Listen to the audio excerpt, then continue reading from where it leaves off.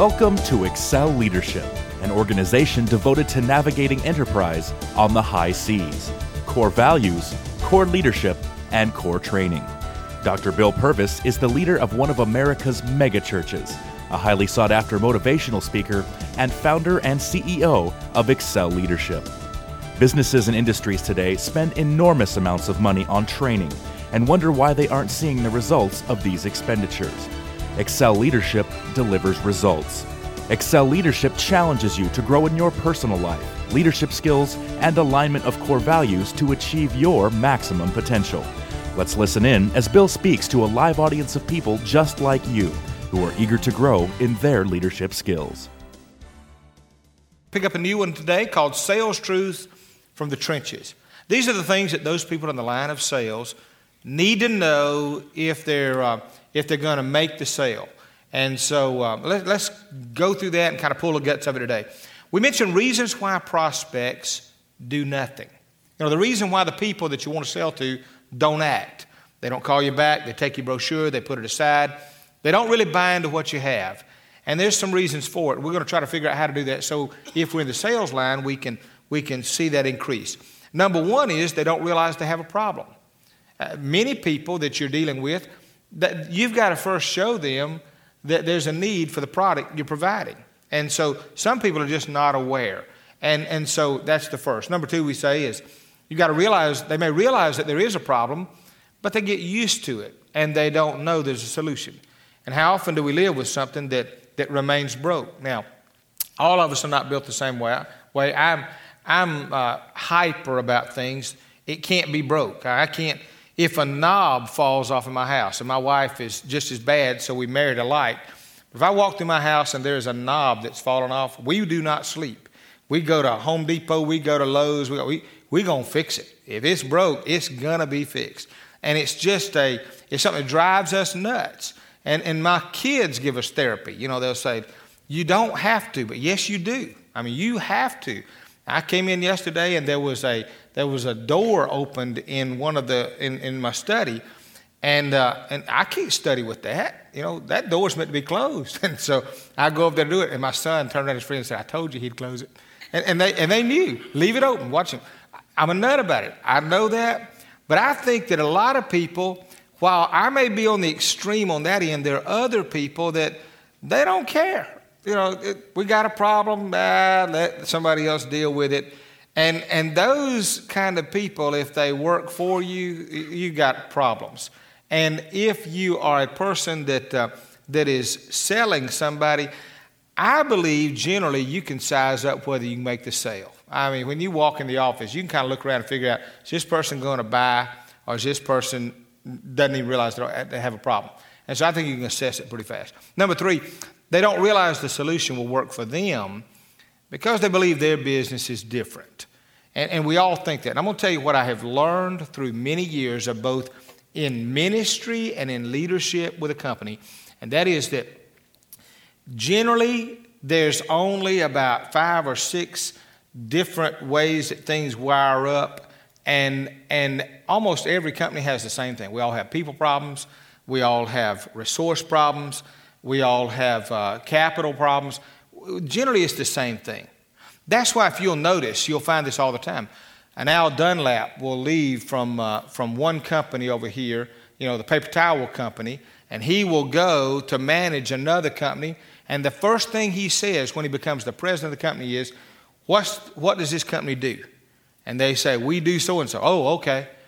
And they hire people that are tremendous leaders that don't even have a clue what the company does, because they don't have to know what the company sells or what the company does. All they have to know is that there's about 5 or 6 areas that are the same no matter where. And almost all of us, if you compared your business with everybody else, you'll probably find out the same problems you're having are the same problems they're having. And so there's not that much of a difference there. Number 4 is they hold to the philosophy, if it ain't broke, don't fix it. I don't think that's a great philosophy. Just because it's not broke doesn't mean it's effective, okay? My grandmama used to have one of them old washing machines that would just, you know, the old kind that made all kind of rattling. Now, she wouldn't understand why to get a new one because it wasn't broke. Was it the best washing machine you could get? No. But to her, it was okay. I think in some cases, if it ain't broke, break it. And so there's all of that is an individual decision based upon whether I need to change it to go to another level, or whether I need to leave it the same, or whether I need to discard it altogether. All right. Here's truth number one. If you can't prove that the prospect's return on an investment meets or exceeds his or her expectations, you won't get the sale. You've got to tell them what you have to offer that they can't get somewhere else or that they need. And that's in selling of anything. That's in selling a product. That's in selling your company to somebody who is willing to make a job change. I got a guy years ago on our staff that I got him to leave a very, very large place to come, and he had a good salary. And so I said, okay, I've only got about two things to work with here. I've got the environment. It's a good environment almost year-round, cold days, warm days, and all that, because where he lived, he had the same environment. And the other thing I've got, I can't offer him more money because he's got that. I can't offer him a bigger place because he's got that. So I can offer him a change of season, and then I can offer him more freedom. I bet in the place he's at that he has a lot of layers of bureaucracy, and he can't get anything done because it has to get signed off by this one and signed off by that one. And the moment I brought that up on the phone with him, I said, I can offer you more freedom. I mean, there's not that many layers. If you come here, you can generally get what you need the moment you need it. And at that moment, he said, when can we meet? And we met, and he came on staff. And he walked away from a lot of those other things that you'd have thought, well, I could have never got him, because what he wanted was freedom. But I had to sell it to him because I had to realize that's what he needs. Now, in all of our lives, when we're looking to make the move, we've got to know, is that move, if I take that risk or make that jump, is there something out there that's going to benefit me? And otherwise, why make the move? And the same thing, if I'm selling somebody, I've got to show them how it makes it better. So here's how we do it. How to move the prospects from do nothing to buy.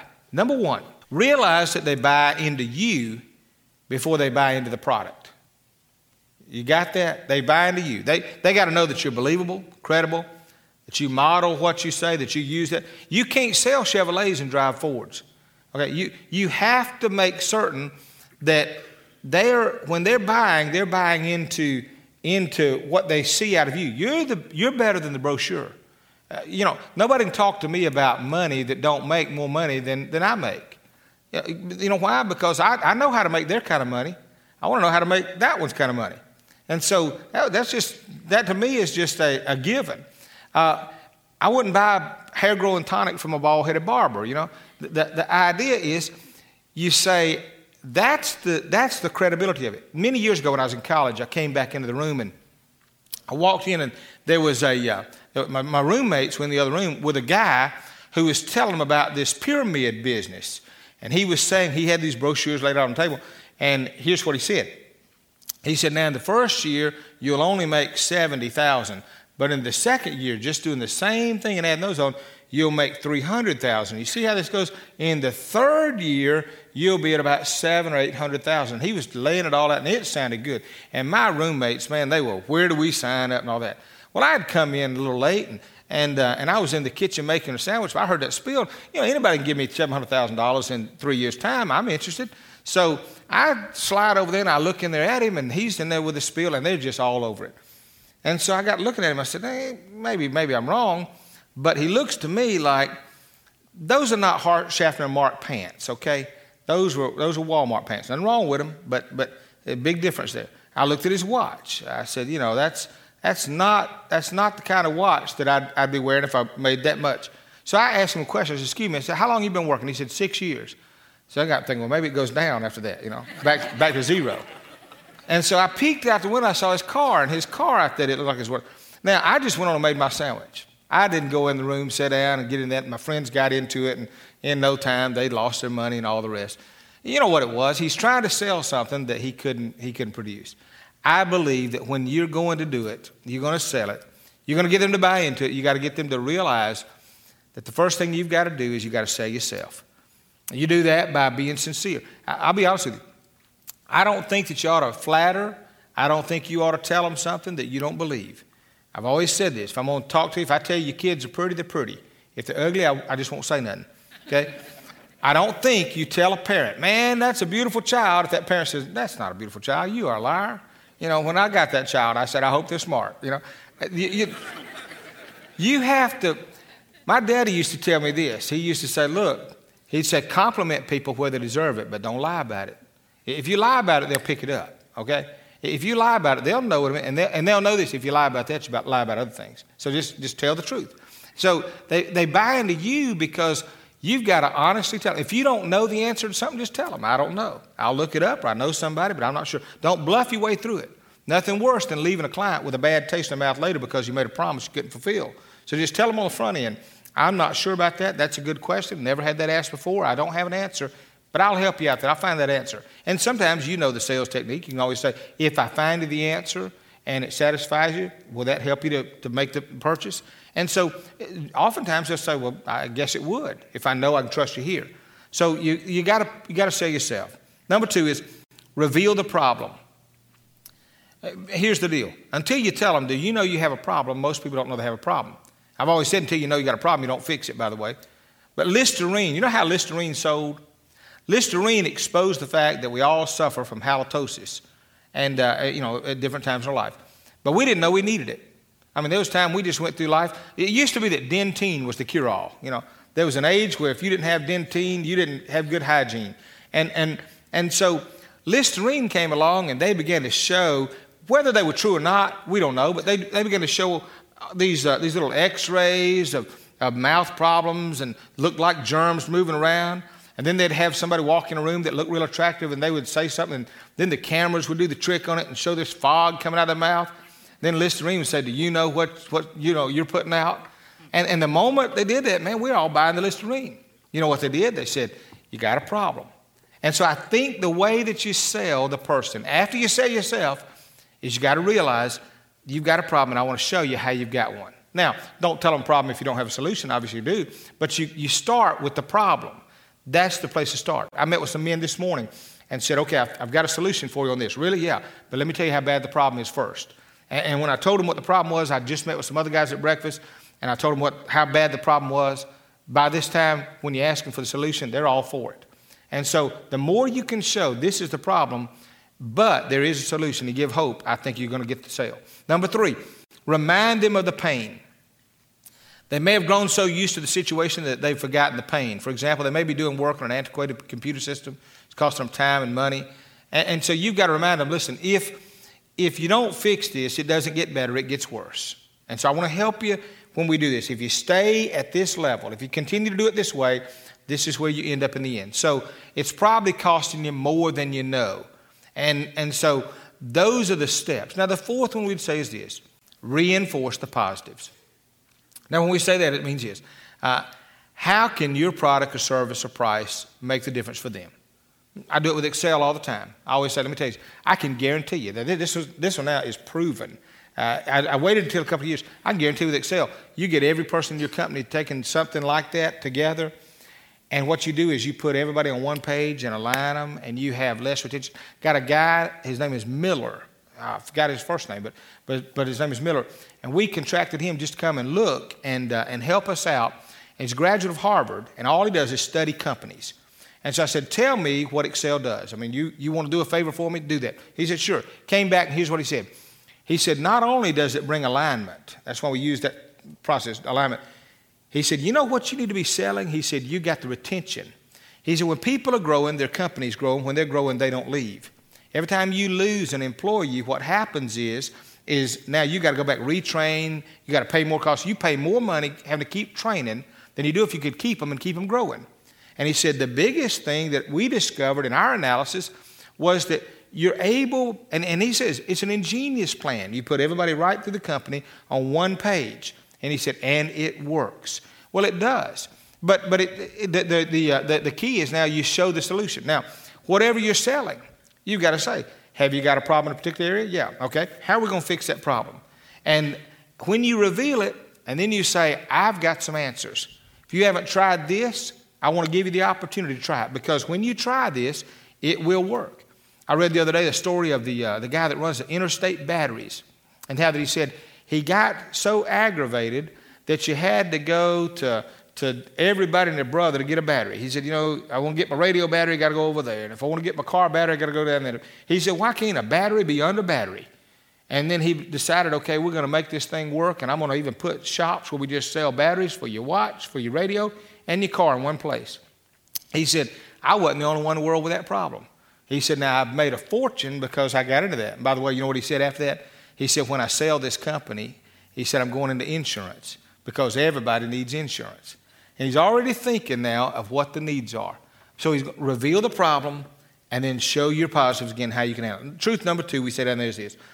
A prospect determines the value of buying from you based on the appeal of your product versus the investment needed to acquire it and the return it gives.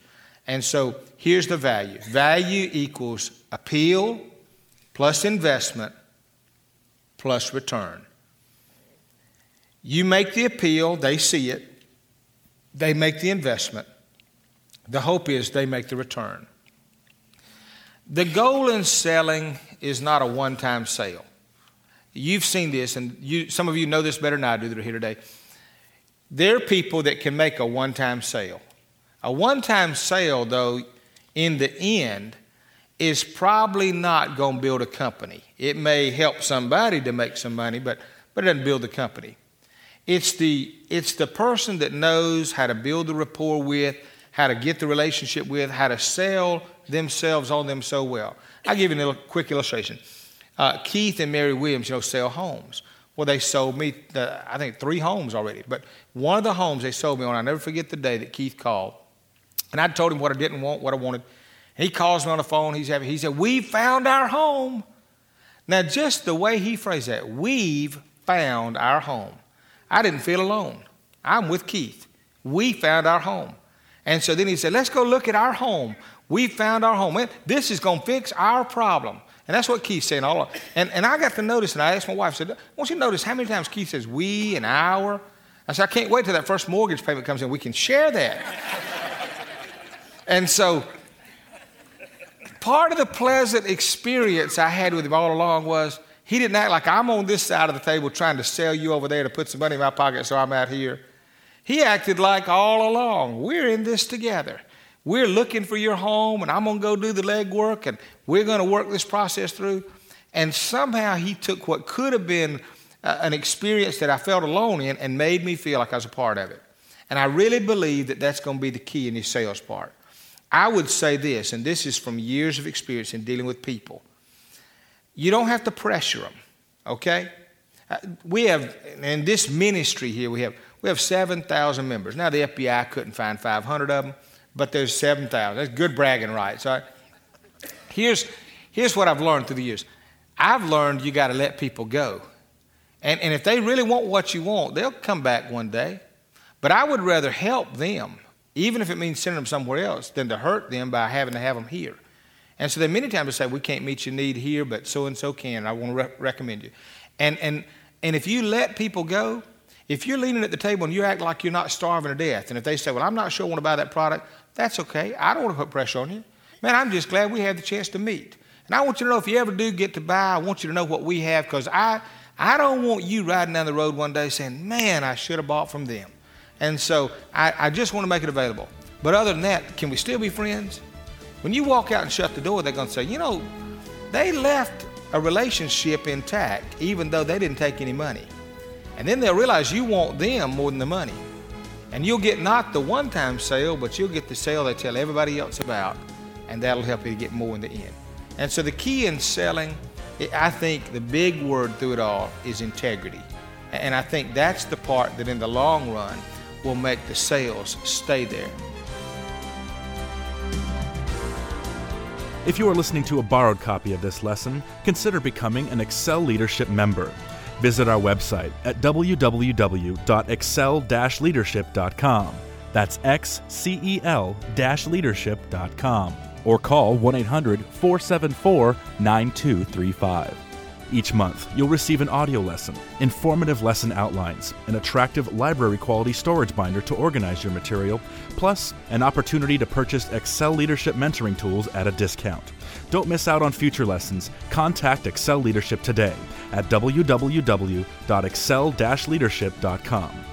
Excel Leadership, providing you with professional leadership training.